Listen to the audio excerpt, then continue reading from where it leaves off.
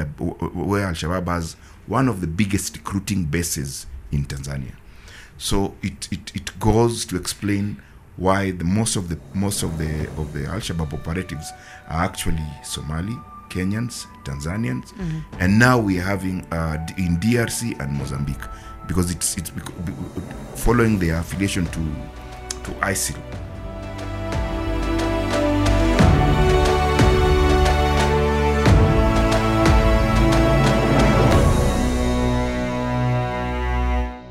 My name is Leila Mohamed, a senior defense and diplomacy reporter here at the Nation Media Group, NTV, joined by the gang, Mary Wambui from the Daily Nation. Hi, Mary. Hi, Leila.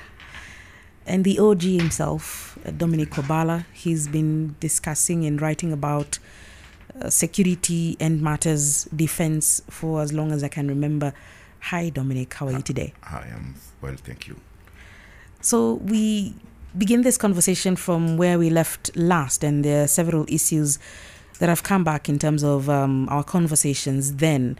There is an article that has come out in the dailies today about that conversation we had last week, and the alignment and the realignments within the Kenyan military and the expectations of Kenyans on who will become next. Before we move into the topic of the day, and we're talking about a critical matter that has affected the region in the last few days. Mary, what are your thoughts on that discussion last week, and based on the new entities that have begun and what we are seeing in the papers lately? I think the discussion was very timely. It seems to have kicked off a debate online. Yesterday someone was trending, and even the day before. I think it gives you a feeling that this transition might happen sooner than we expected. So we're still waiting to see, but a lot is being talked. Wabala, are you still stuck to the March and September, or do you think the time is nigh? I think with the kind of anticipation and everything, it might change. But ordinarily, the board sits in March. It sits twice in a year, March and September. And if we expect any changes, they will fall within that time. Chances that if it happens in March, or if it doesn't happen in March, then a few people will remain in and will be included in the list of those who are supposed to take over from the current CDF. But if it happens in March, then it will happen sooner than we expect. And I think that's a conversation that we need to keep abreast with in the next few weeks, if not months. And definitely you'll get all the details on this particular podcast.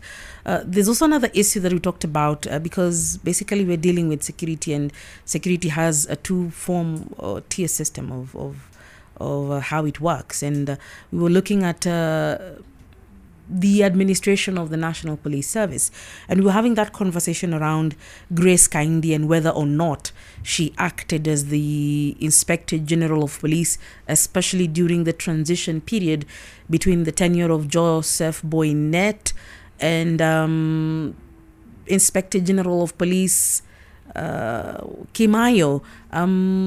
There is that concern that it wasn't really her who took over that kind of leadership. It was the other DIG at the time, Arachi, who was in charge of the Administration Police Service, who was actually in charge until Joseph Boynet took over office.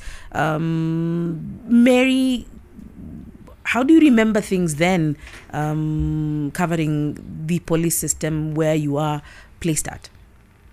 I only covered Boynet when he visited Kiambu County. Back then I was a correspondent in Kiambu, so I didn't get to interact with him much. I remember a particular incident when there was a major raid at a certain alcohol factory, and that's when I had a close interaction with him. And Mary, remember the first time we actually met. It was funny. I remember it was President Kenyatta's he had just won the election, and we were in Ishaweri, if I'm not wrong. And then I got a call. My editor then was Emmanuel Juma, and he said, Leila, I need you to leave Kiambu immediately and go to the other side of Kiambu County. You need to go to Thika. And I was asking myself, what's going on? And he said, there's a big story. And if you know Emmanuel Juma, he speaks with capital letters. And he said, there's a journalist there from the Daily Nation named Mary Wambui. You're going to join her. And it's a big story. So I was like, what is it? And it turned out to become the biggest story. Even people forgot about the elections for a moment. It was a bunch of young guys from university who had dug into the bunker of a bank, KCB Thika branch at the time. And they stole quite a significant amount of change. You remember that day? And looking back, it's been several years, and things have... We've really grown into understanding what the police and how they work. You remember that day? Yes.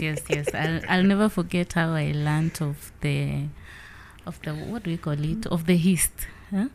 Because I remember that day it was around 12 p.m. and we were just going about with our activities, and then I chanced on a signal. On a police signal. I don't know if I'm supposed to say this because these things are secret. No, are held in confidence. I hear you. So then, at first it didn't hit me that it was a serious crime that has occurred. So the first thing I did was to share it with the then digital editor, and that was Harry Misiko. And Harry, being who he is, immediately noticed that this is a major story, and he told me to get moving and to get to where the bank is. And when I got there, the police commander at the time had arrived, and they had sealed off the area, and then that's how we got to break the story. And it's interesting that in the next 24 hours, the money was found somewhere in... Was it Githurai or where? No, it was in Georgia, and they keep blaming women. But I think they were bright enough to pull off an extremely significant heist. But I think that's where their brightness ended. Wabala, what do you think? No, I think the haste... forgive my words, the haste was a brilliant idea by the university guys. It wasn't an armed robbery, whatever. They took their time. It involved a lot of knowledge and all that to pull off such a haste. But as it is, like Mary saying, all was blamed on women because they would not have, were it not for a blunder by one of the women associated to them, they would not have been discovered. But then it was discovered just because she was flouting out. I think she posted it on Facebook. Yeah, she did. The money in a gunia. And on the bed and all that. So I think that is what sold them out. Speaking about policing, Wabala, that time during the transition between the Kimayo and the Boynet years, and at that time President Uhuru Kenyatta had a penchant for the intelligence service. Grace Kaindi was a significant part of the policing system because she was at that time the senior most female officer then. But then just to clarify, when Kimayo left office, it was his other DIG, Arachi, who took over and handled things up until Boynet took over office or was sworn into office. Yeah, it was Arachi who took over, but Grace had just taken the office as the other Deputy Inspector General of Police. So there's that confusion that was there. But if you remember well, one of the first assignments by Arachi was actually going to Lamu. There was an operation in Boni Forest by a multitask agency that was dealing with the attacks, by the Alshabaab attacks in Boni, and he was for some time posted there. He was there for quite some time. Maybe that what brought the confusion. Yeah. And speaking about Boni, I think it now ventures us into this episode's conversation. The Boni Forest for Kenya has become like what we see in northern Nigeria. It is a hub for the terrorist groups in that have taken their activities inside East Africa. The latest conversation we were having with you guys before this podcast was that announcement by the United States Embassy in Tanzania that they are worried that their signals they are receiving is that there's a significant threat of terror inside Tanzania. We have seen the hand of terror here in Kenya, and in the region, the last 1 month has been a haven, God forbid, of terror activities all the way up to the Democratic Republic of the Congo. Mary, we've worked with you on the story of the Kasindi church attack, and we know that a Kenyan is being held inside DRC, and their police forces are working with Kenyan police forces to just find out who this guy is. And I've been reading somewhere, and I realized that his bad behaviors began here in Eastleigh Estate. Yes. The DCI had put up, is it a poster? They were looking for him following the disappearance of some money in Eastleigh. Mm-hmm. And I think that's the time that probably he fled Kenya to to wherever he went to, probably Mozambique, because he's been linked to ADF. I think we need to look at this in a bigger context, in a larger context as it is. This is not the first Kenyan to be implicated in terror activities in DRC, affiliated to ADF. There was a Kenyan who also wanted in Kenya for terror activities, and he participated in the slaughter of a Democratic of Congo soldier. It's something that was online. The gruesome killing was broadcast all over. Now, but we need to look to relate this involvement of Kenyans and people from Somali into Mozambique and DRC on the onslaught by ATMIS contributing countries in Somali, and the U.S. attacks on U.S. hits on Somali on Alshabaab bases and Alshabaab leaders, and whenever there is that tightened activity in Somali against Alshabaab, they always flow into the neighboring countries: Kenya, Uganda, DRC, Mozambique, and Tanzania. Mm-hmm. And it is the reason that U.S. has put, it might be one of the reasons that U.S. has put that alert in Tanzania, because the channel through which the Al-Shabaab escaped from Somali is the Boni Forest into Kenya, and along the coast into TZ, Tanzania, and I think it's Moshi. I'm not so sure about them, but I think it's Moshi where they had where Al-Shabaab has one of the biggest recruiting bases in Tanzania. So it goes to explain why most of the Alshabaab operatives are actually Somali, Kenyans, Tanzanians, and now we are having in DRC and Mozambique, because it's following their affiliation to ISIL.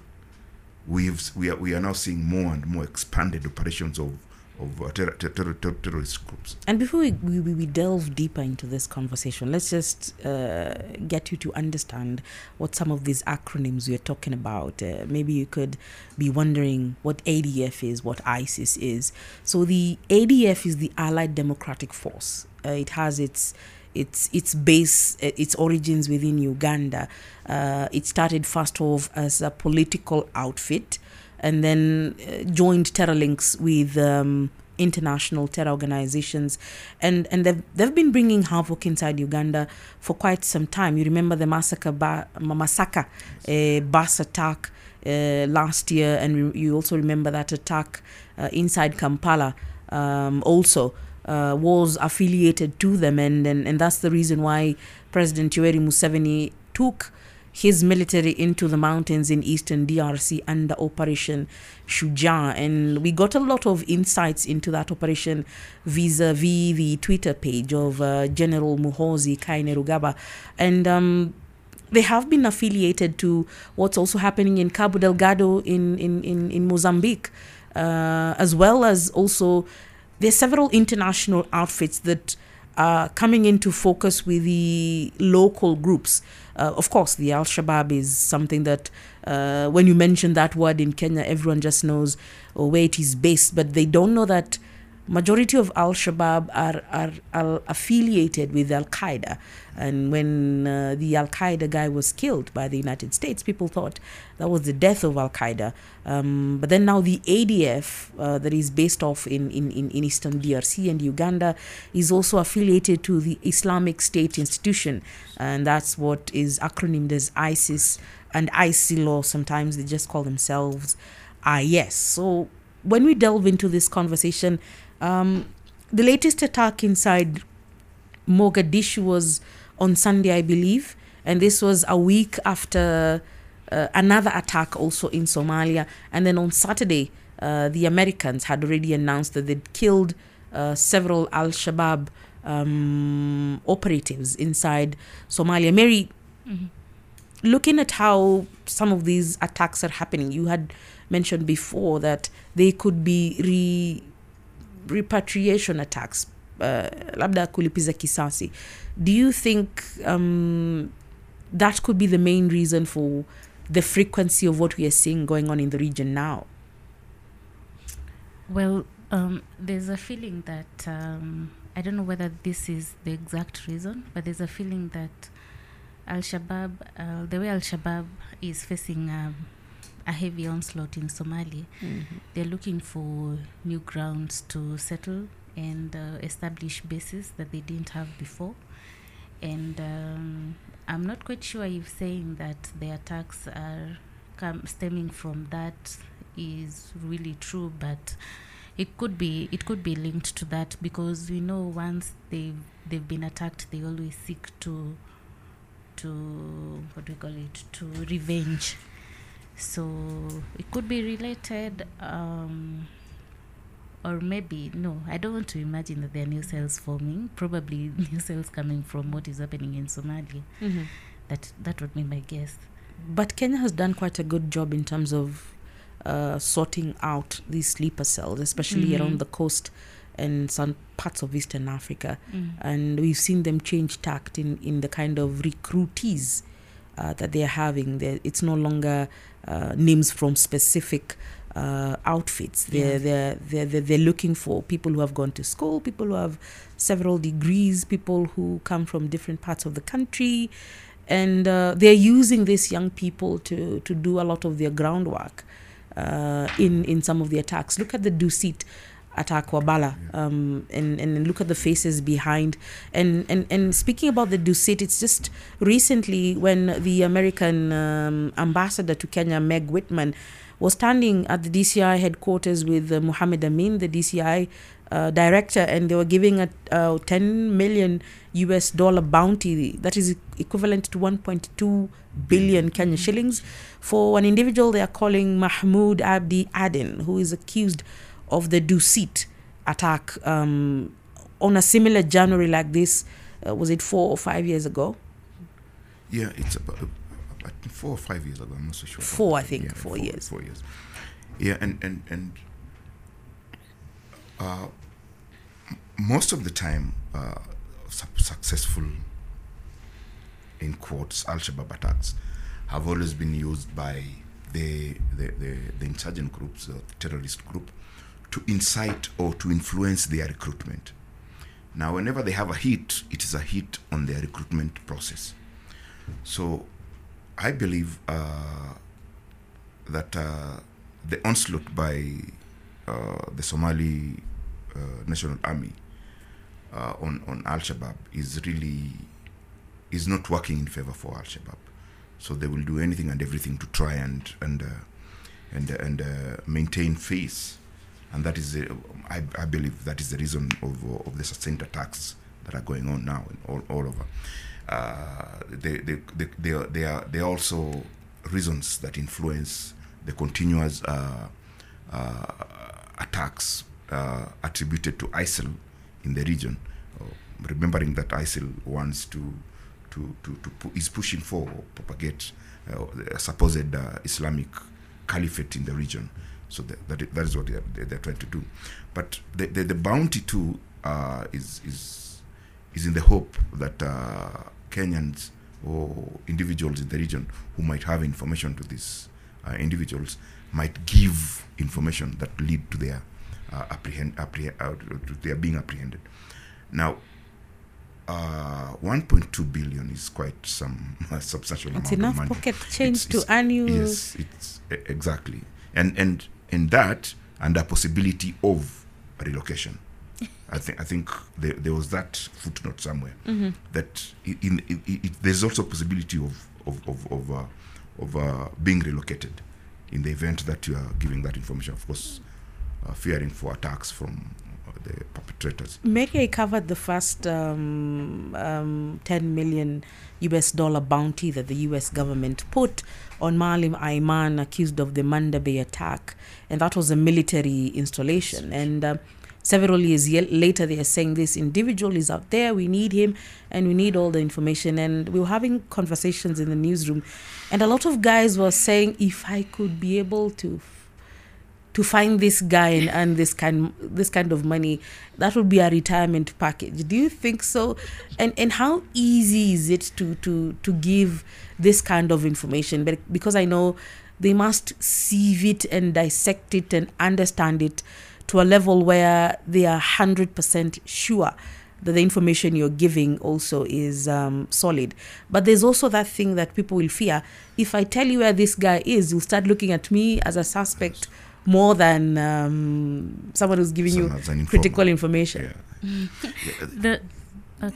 Those cards, the posters that they were distributing were quite clear, and they were saying the person who provides the information that leads to the arrest of Mohamud Abdi Aden. The information must not just lead to their arrest, but also lead to the successful prosecution. Because this is meant to weed out cases of people pretending to be Mohamud. Because, I don't know if I've watched movies too much, but I know someone can pretend I'm Mohamud, come and arrest me. Yeah? Or maybe they've made an arrangement with another person to present a fake person. I think that's meant to prevent that. And also, I don't know, I've never had testimonies of someone who's received the cash, but I trust that the money is, given to those who provide the information. What we know for sure is that the people who provide the information are never made public for their security. Of course. For security reasons. And maybe with time we'll know whether, you see, the other day, last year, they placed a warranty for someone who's been for a suspect in what do we call it, wildlife trafficking, and that person was arrested as he fled to Somalia. Of course, somebody gave information. We don't know who gave that information. I don't know if they settled on one person and decided this is the person we give the bounty to. Also, remember, our National Police Service has also the never 60 told million us who got the money, who was for given the money who for the escaped. guys who escaped committee. If at all there was someone, probably, we don't know. We'll know someday. There've been several, I don't know if it's miscommunications that the Kenya Police has come out to deny and say this is not the position, especially during the holiday seasons. We've been seeing all these communications that don't go to crowded places. There's this and this and this attack, and then the IG of police says, hey, this is not a reality. This is not a communication. But then what does that do to the Kenyan who says this communication looks like it was legit and now you're saying it's not from you?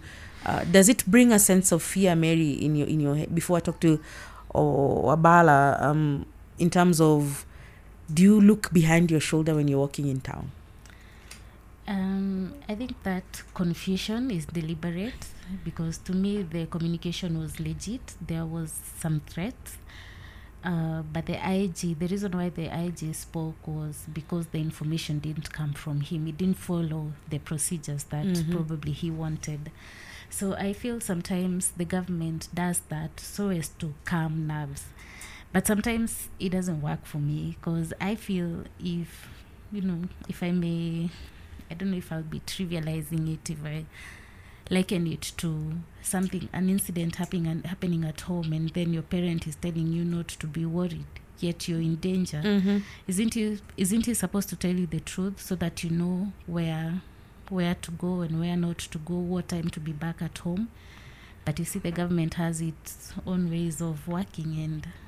And Wabala, why do we get upset anytime the United States or the United Kingdom or any other international embassy says, hey, citizens of our country, beware that the threat of terror is rife in East Africa?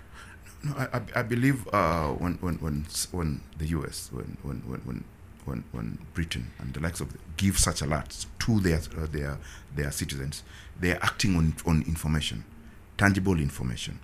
What then we Kenyans do is that we react in patriotic vengeance, trying to show the world that we are okay. But deep down inside, we know it's the truth, because more often than not, after that alert, one way or another, there's always an attack. So for me, we just trying to manage the government tries to manage the situation by trying to stop mass panic, because then mass panic won't help us. Yeah, you remember there's a time when there were so many attacks in matatus and all that, to the extent that were it not handled by the government well, the security agencies well, there was going to be a phobia against people of Somali origin. That any time you got into a vehicle and there was one person of Somali origin, there would be some tension within the matatu. And I think that is what we need to be looking at. As for walking around town looking over my shoulder, well, I don't really do that, because it will be too late. I mean, you'll be basically walking in panic, walking in fear, because you don't know when that happens. You're never told it's going to happen here. I mean, I would be walking into Nation and it just happens to me at the entrance of Nation, and there's nothing much you can do about it. Yeah. But also, Leila, if I may add, yes. I don't know if you've come across the police from Central.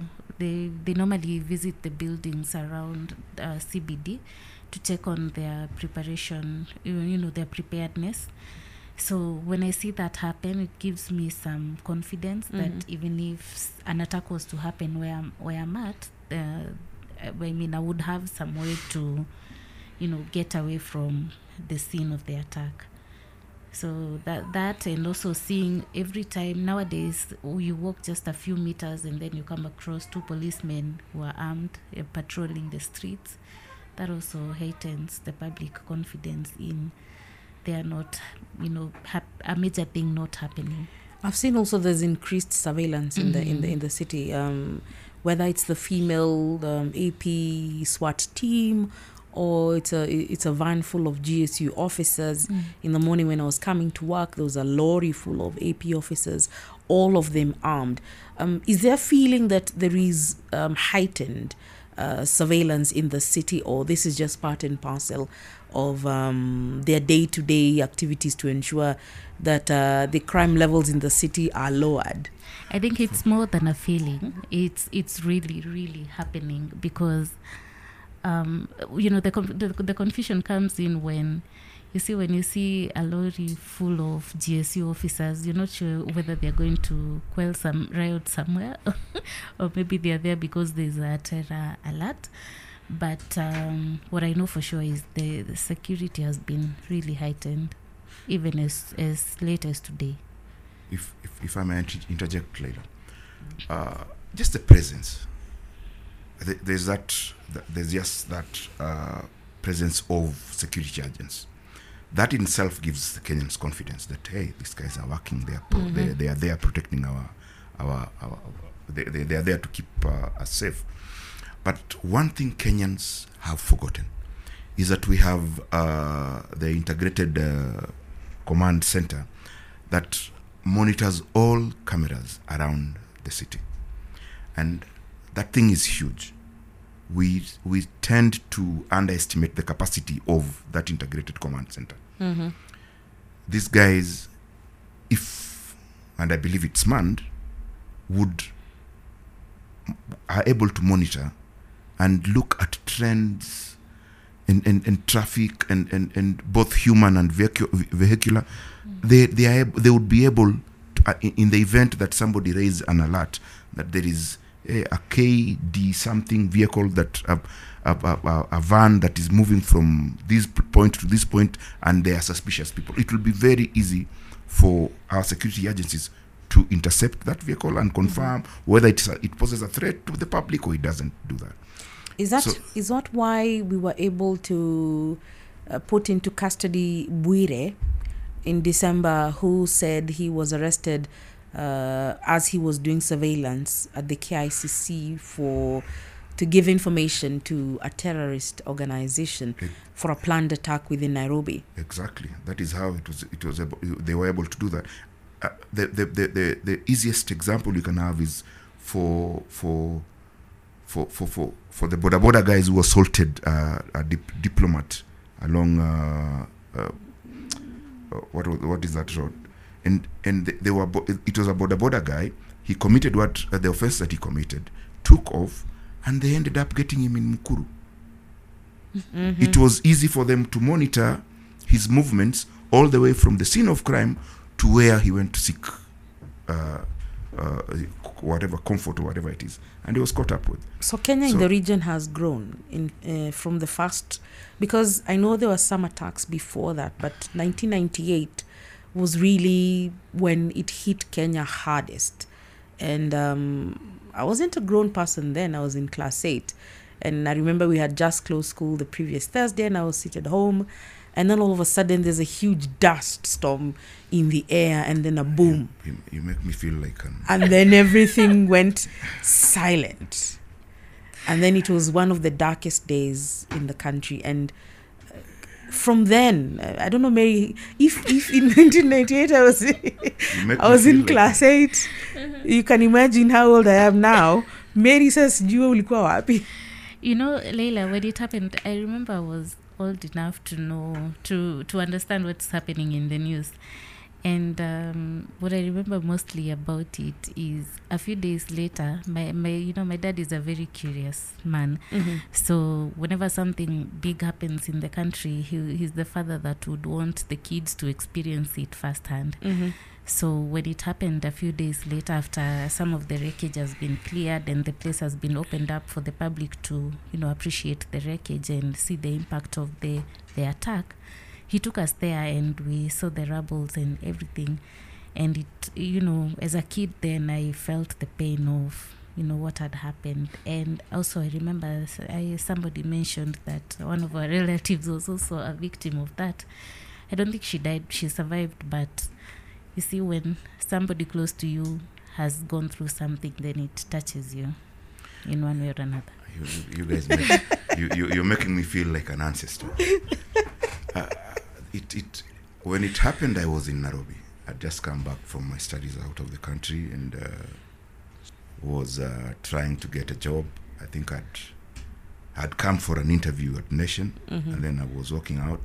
My dad was around. My sister used to work at the Bell Bottom House. She was in TSC. Cooperative building, and my dad had gone to meet my sister. Oh my! And then I was on my own going around, and then boom, there was that explosion. And those days there were no cell phones. There were no cell phones, yes.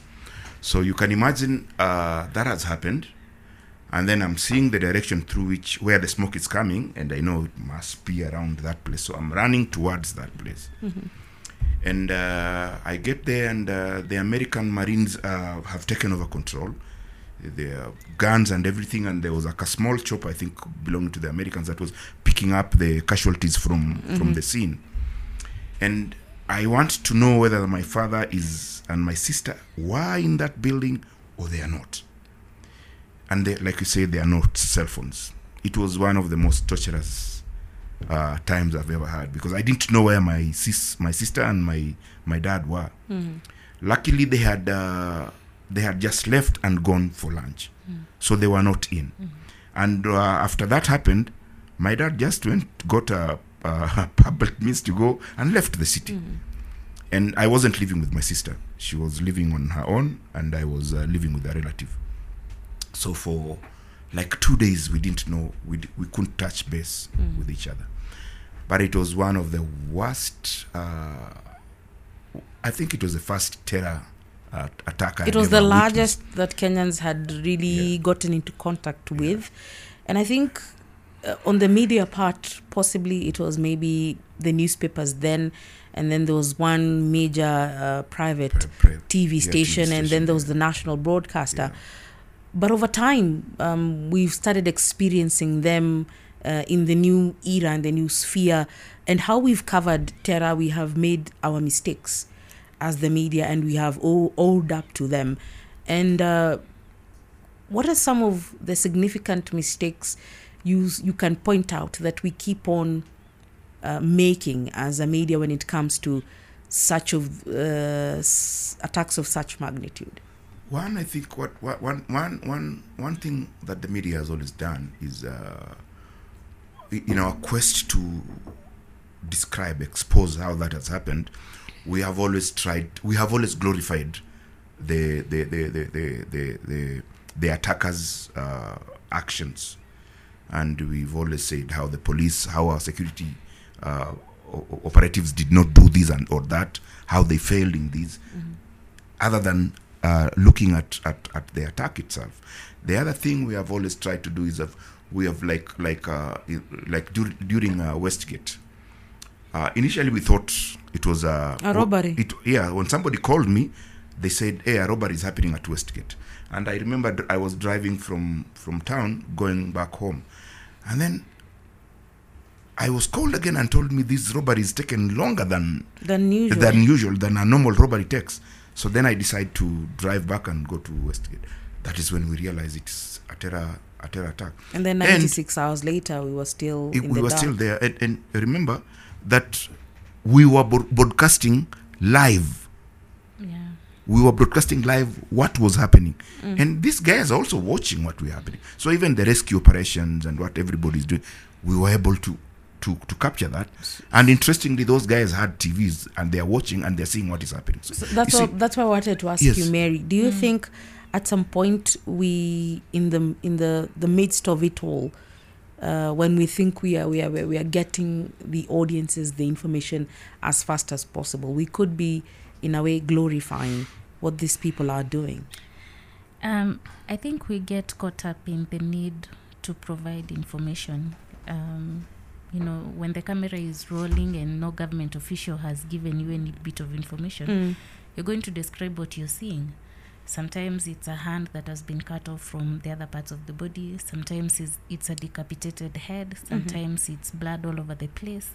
Things that you may not want to describe are what you end up describing, and in the process hurting even these people more and glorifying what the terrorists have done. So sometimes we do it not wanting to, but because of the nature of the job work. Yeah. But then that comes to my other conversation, that when these things happen, isn't it the right of the audiences to know, especially now that we've seen a couple of small attacks happening on the belt of the north and eastern route?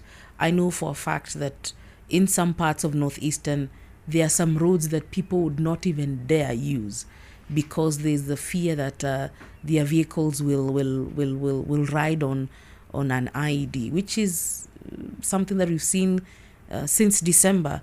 3 or 4 attacks have happened on that part, and all of them are vehicles riding on IEDs. The latest one was Bura East. Bura East, the Kenha engineers who were blown up in that. But I also think it was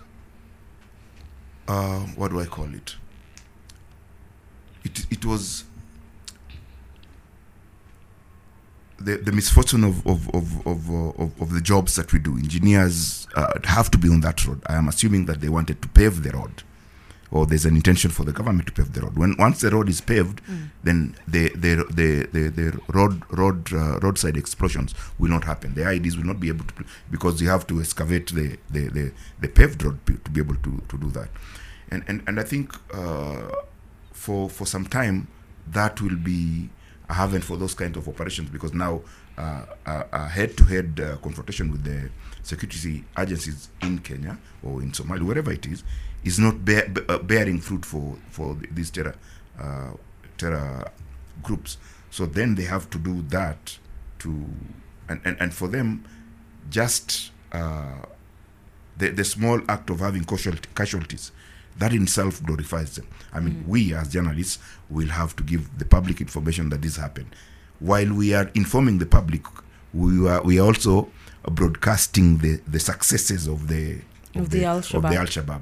So we are caught between a rock and a hard place as journalists when we are trying to inform the public. And the misfortune is that the public wants more and more detailed information of what has happened. And the more we do that, the more we glorify the terror group's activities. And the Boni Enclave that you have spoken to, that Arachi spent a lot of time on, we have a multi-agency team out there. We have the military.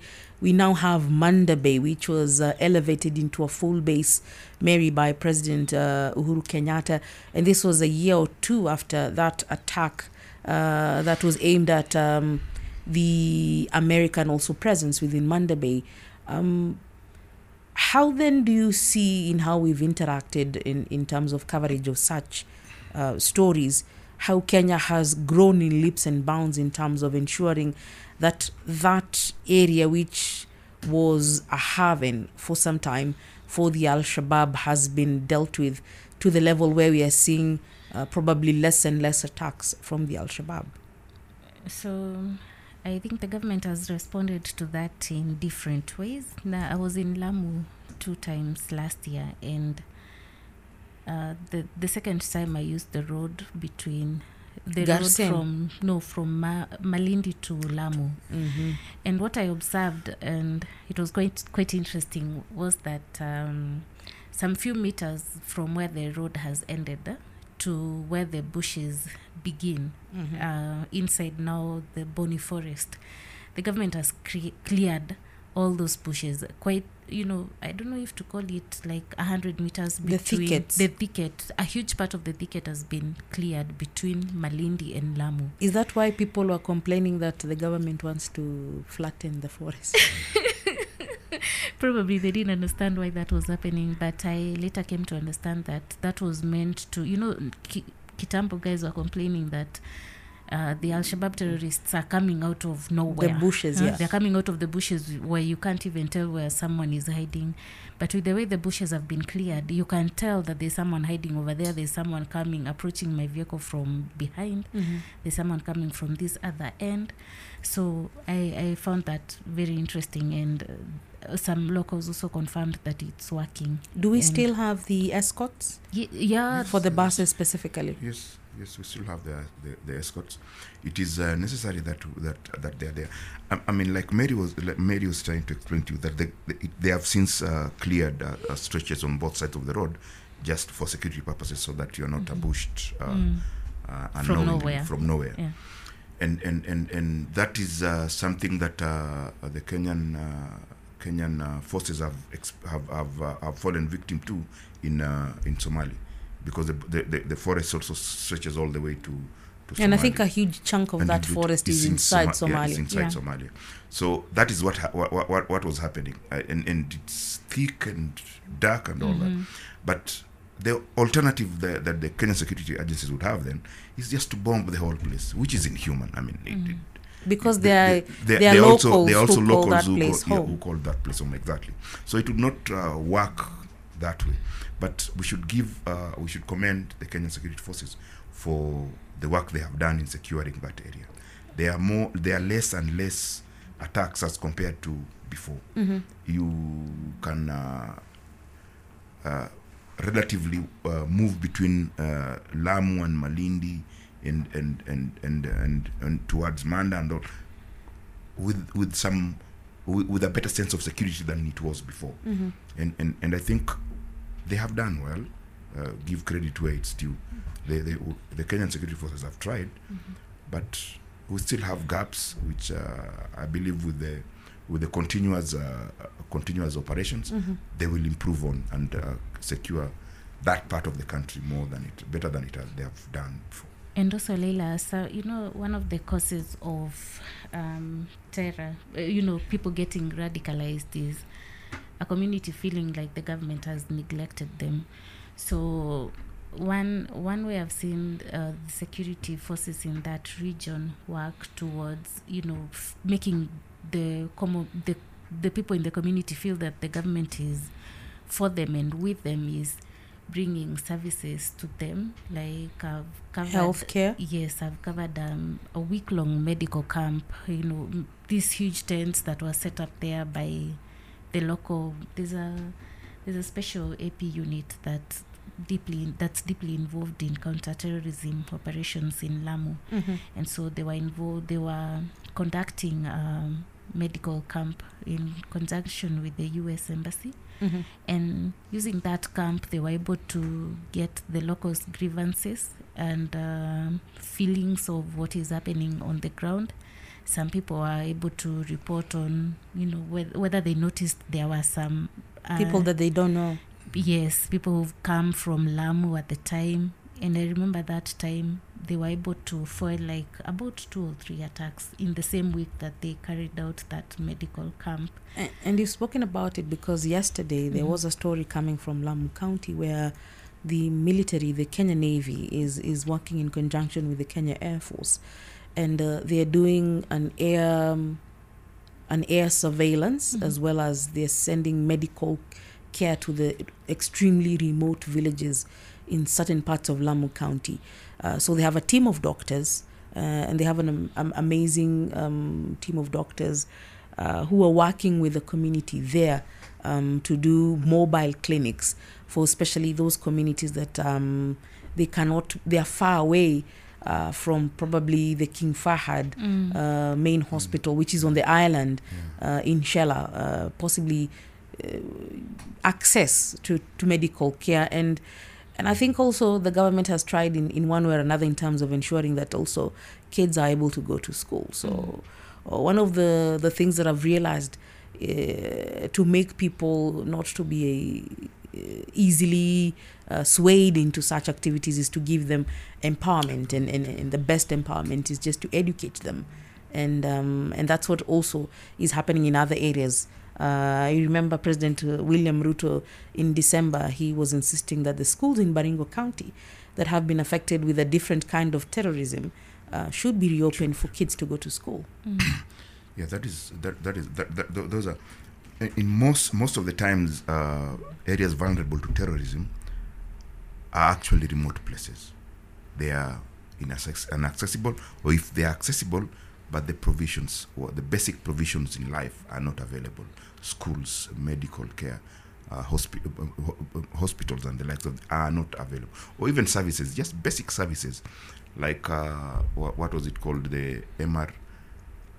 It was Mombasa Republican Council, the MRC. Yeah, I mean, if you look at their grievances, is that we don't get title deeds, but Wabara come and they get title deeds. Yeah, and those are the things that make them now vulnerable to recruitment by these terror groups. So if these are provided for, I think they will realize less and less terror activities or terror groups recruitment in the country as opposed to what we have now. Some of the concerns by the MRC, many would think are quite minimal, but some of them are legitimate. The issue of young people not having jobs in the coast, the levels of education in the coast, the issue of land has been a serious matter over time. So the government has tried in its way to do some serious groundwork in the coast. But there's also, Mary, the story of the young men and women from the coast of Kenya being swayed into moving into across the border. Some of them never seeing their family members again, or now turning into when they come back, there's also that feeling that you participated in an illegal thing. Mary, what can you say to that? About returnees? Yeah, the issue of how easy it was at that time for these kind of terror groups to recruit within Kenya. And for a long time, they had a really rich pool in certain parts of the country at that time. And many of who they were recruiting are young people who basically have either standard 8 or Form 4 level of education, and they were being promised thousands and thousands of money in return for their services across the border. So I think, earlier, the coastal region is seen as one of the areas that Al-Shabaab prefer setting up their bases because of its proximity to Somalia. Yeah, and we've seen that declining over time because of the operations being launched in the region, and especially now with the opening up of the ATPU headquarters in Mombasa, you remember. But also, over time, terrorists are no longer approaching people directly the way they used to. Maybe come to people and tell them, this, you can join this organization, you'll find money, the government is not giving you employment, we are willing to take you to Somalia to give you a job, to train you, and give you some form of lifeline. Nowadays, some studies have shown that they are using other criminal gangs existing in the region and in other places to be able to penetrate, so that they are not directly recognized by the security agencies. And we see in the coastal region, drugs is quite a huge problem, and I think that is one of the avenues they would want to reach the young people, even with the ongoing government onslaught. So, yeah. But it's also because the cost, like you're saying, drugs. There are very many people who are addicted to drugs and use drugs. And an addict is the easiest recruitee you can ever have. Because if they lack their dose, they will do anything to get it. So if the lack of that want is certified by a recruiter, they will easily get in. It is the reason that we had a lot of people coming from Isili, Majengo especially, the Majengo Mosque. That's what they were picked up, and these were young men who don't have any hope in life, and then somebody gives you a lifeline, and you look at this person as a godsend, and sometimes they are not even aware that they're being recruited into terrorism. They think they're just being recruited into going to do a job, and they start by giving their families provisions for a weekly provision, food and all the kind of thing. So it's enticing. It is enticing. I mean, is somebody who is saving you from starvation, and then giving you a stipend here and there once in a while, and they send you on an errand. You definitely somebody. The young guys will definitely pick up on that, and I think that is where the importance of CBOs comes in. Then it is easier for them because they know in this community who is more vulnerable than the other person, and they can be able to push for provisions, for sustenance, for assistance coming to these people. So there is a very big role that the CBOs play. And when at some point of time, the government went and cracked down on NGOs coming into the community. And relate the times this was happening, the crackdown on NGOs and their terror activities. If you look at them, there's some relation there. That the more people, the more the CBOs, the NGOs were being kicked out or trampled upon, the more terror activities were happening. It's interesting because in activities that are going on in Mozambique, which is at the tail end of Tanzania, I have spoken to several persons who understand security to an extreme level, and they say it's unfortunate that some of the participants in that part of the world include Kenyans. How then now as the government deal with this issue of sleeper cells recruitment, even as we manage the number of activities that are happening within Kenya? When we're talking about those are happening outside Kenya, in one or another, there will be a report of an individual or two or three who are Kenyan citizens. But look, like the two guys in DRC who participated differently or on different times with the ADF activities. These are Kenyans who have committed crimes here. They are Kenyans who are wanted by the local police.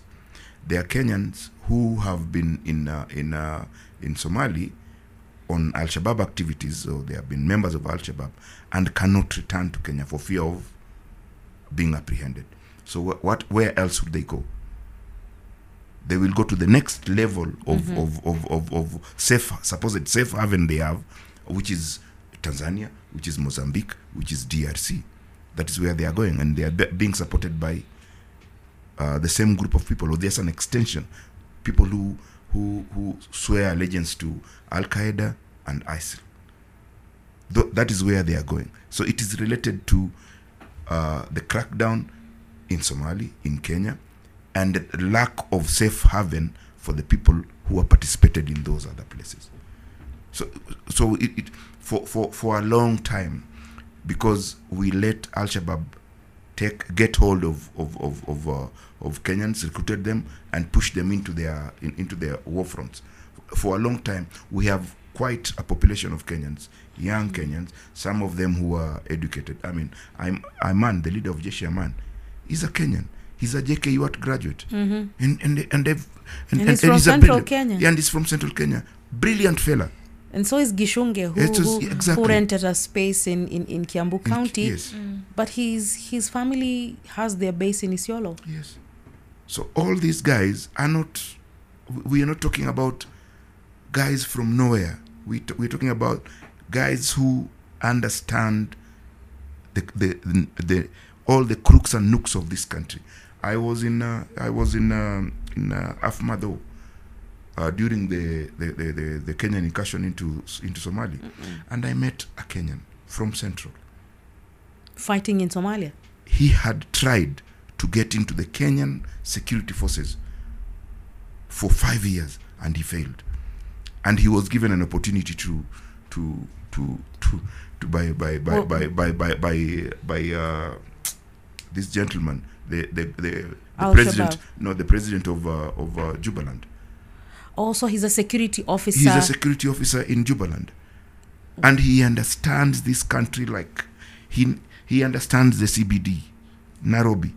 He speaks Sheng. You can relate with him.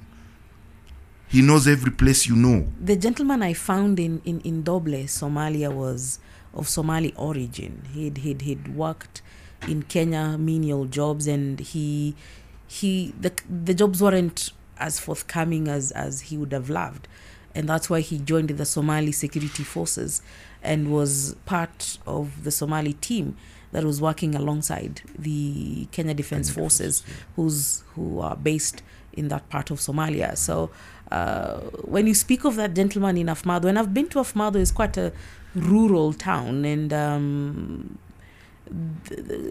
the Kenyans have really tried their best to take care of those issues that Mary was talking about in terms of they do a lot of work in terms of schooling. They build schools, and they do a lot of medical camps, especially for a community. The basics of medicine, for example, chanjo za watoto wadogo, malaria is a big issue in that part of the world. So how then, Mary, do we look at ourselves as persons who've been affected by terrorism, persons who whose citizens have affected others in terror. Remember, after the 2010 Kampala attack, some Kenyans were arrested inside Kenya, and they were held in Uganda. I think some of them have not been released up until now. Yeah, some of them have not. You remember there's also this other guy we met in Doble who was welding, who was doing some welding work, and he was saying he's from Kitui. More money in Somalia. In Somalia than he did in Kenya. Mainly because Somalia is currently rebuilding itself. So as people build their houses, there's more work opportunities. And also the other shopkeeper. Yes. Remember? There's a whole lot of Kenyans who have gone to try their luck at earning a living inside Somalia, which is a good thing. Okay, so regarding us Kenyans, being in a position where we are the country in the region that's really put up great political and security efforts in curbing the spread of terror in the country, and at the same time being that country where some of the masterminds of the attacks happening in the region are coming from, I don't think we should maybe say that we've really failed a lot. Some of these decisions are not they're individual based. They're individual decisions. They're not made as a group, and for every decision that an individual makes, there'll always be consequences. So as a country, their actions. I think it's probably should be proud of the steps we've taken so far, and that have ensured that in the recent years the attacks have really reduced. Yeah. But in the region, let me give Kenya a pat on the back. We've grown in terms of our intelligence, in terms of our counter-terrorism. You cannot compare Westgate to Dusit in how we respond to these attacks. And I think the multi-agency approach was a big win for Kenya in terms of planning, and for what I would particularly wish more would be more civic education to Kenyans in terms of how then do you react in case of such an attack. What do you do? How do you behave? How do you protect yourselves? I think should there be something like that, or am I dreaming? No, we should have that, assuming that Kenyans will listen. There is a very interesting thing about Kenyans. If you went to a country, other countries, when there is a gunshot, when there is an explosion, people run away from it. Kenyans run towards that attack. Kenyan runs towards it. And like we have been told and instructed that when there is a blast, don't immediately rush towards it, because there's always a secondary one. And the secondary blast is the one that is the most impactful, because it is anticipated that there will be a mob of people coming. So it will hurt and kill more people. So you need to... But some will say the desire is to run and help those affected. But there are people whose job it is to run there and do that job. Now, if me Wabala rushes to that place and you Leila rush to that place from different houses and we don't have a coordinator. We are not even trained on matters offering first aid and the likes of it. So all we'll be doing, and it happened during the 1998 blast, 97 at the US Embassy. Everybody wanted to do everything. And at the end of the day, there was no coordinated assistance to the victims of the attack. Now, if you noticed, Dusit was well planned. The response was well coordinated. So there were fewer casualties than would have been had we'd left it the way we had left Westgate. So for us, we need to. There's need for civic education to the Kenyan public on how to respond to terror attacks. Yeah. Maybe when I was growing up, I would enter a supermarket, a building, without necessarily being looked at in terms of who are you. But lately, I've experienced it at a personal level. You have you're walking into an establishment as a group of people, and just because you're wearing a piece of cloth on your head, they pick you out. And that's not something that I suffer from alone. So many people have come out to say we are being profiled. Is that as a result of there's so many attacks, and how can as a nation can we address it so that we secure our country without necessarily making it feel like we are doubling down to a specific group of people? It's Leila, that's a very interesting observation you've made. It's true, that is what is happening. The misfortune is that Kenyans have tagged an act with to a certain people, to a certain people, a certain religious belief, a certain way of dressing, and you can't get it out of their heads. It will take a long time and for a lot Kenyans, of and a lot of effort, a lot of education for people to understand that. And I like one thing I like about World Cup was that there was a lot of condemnation about Qatar, and because of religious beliefs and everything, and the West was very uncomfortable with a World Cup being held in Qatar. But Qatar proved something. The way they behaved, they brought out both their religion and the way of life of the people in Qatar that demystified how people think about. All they said is that we are not accepting gayism, but everything else was. And Qatar, the World Cup ended up being one of the best World Cups ever held. And they demystified. And it's interesting, Mary, before we close this conversation, that terrorism has happened at a different level between Northern Ireland and Britain. And Britain. Yes. And it's a battle of two segments of the Christian faith. As you have covered security in the last 5 years, have you encountered such concerns of where the line can be drawn in terms of how best we can deal with this threat and treat everyone as a human being? Does it make sense? Okay, in my opinion, I feel one way the security agencies are involved in countering terrorism, are helping get rid of that stigma, is ensuring that Muslims, quote unquote, are involved in these talks that discourage people from joining radicalization, so that even the young people who are growing up and the youth on social media can see that it's not a way of life. There's the good and the bad, and good Muslims don't behave like this. And there are bad people in every society. And there are bad people in every society, and especially the attack at Dusit taught us that an attack can be orchestrated by anyone from any tribe, any religion, and much of the time it is usually money driven, because and especially now that there was a new report saying that the terror hotspots in the country are changing nowadays.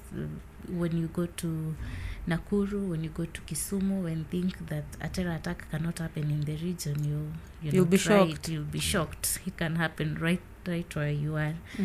So maybe apart from engaging more Muslim scholars and experts in talking against radicalization and terrorism, maybe also the community can be taught through what we were saying, civic education on, Muslim is a good religion. It's part of what we have as a country in Kenya.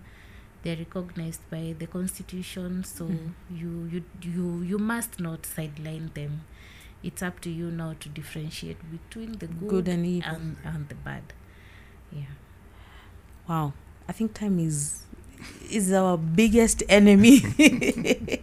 Even when the conversations are picking up quite well. On a final note, Wabala, how do you think the region is moving forward in terms of counter-terrorism? Because you find that it's connected to other cross-border crimes. Yes. Yeah, I think the region is doing considerably well compared to when you look at the situation as it is.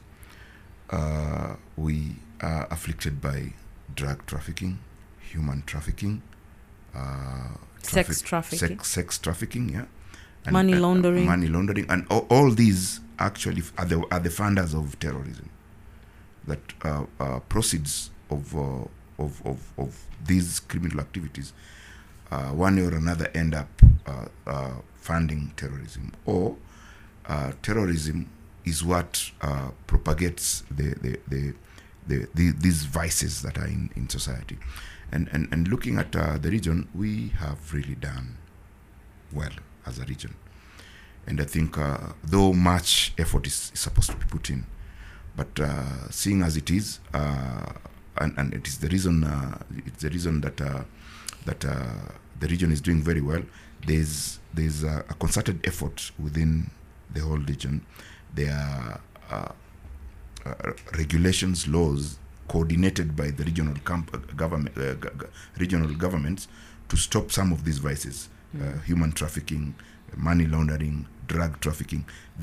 All the agencies in the region coordinate to try and manage all these vices. And I think if they did that with this concerted effort, we're going to see less and less activities. And with the regional identification documents like passports and everything, the e-passports and the likes of it, we're going to find less and less. And now the e-passport has your biometrics. Your biometrics, yeah. We're going to see less and less of such attacks. Yeah. Mary, your final thoughts? I think now the biggest headache the country maybe has, apart from fighting terror physically, is the issue of online radicalization. I don't know if you saw the Mutahikahiga's TikTok. Yeah, I don't know if it was yesterday, and someone had joined in.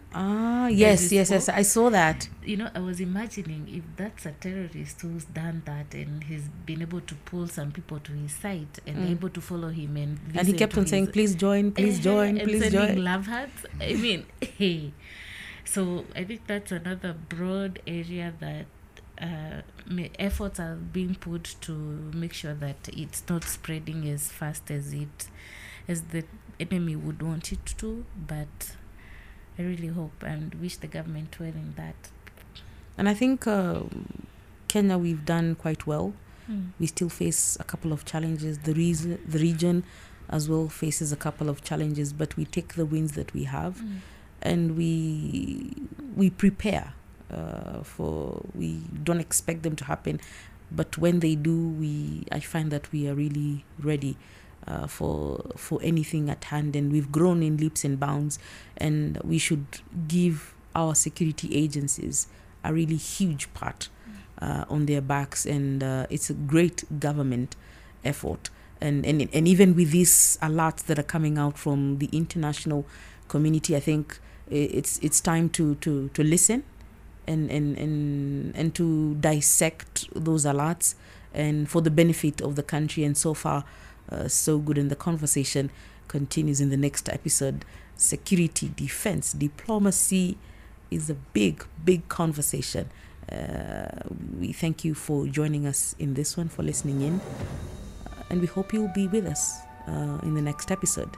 I'm Leila Mohamed. Dominick Wabala. Mary Wambui. And this has been your security blog for this week.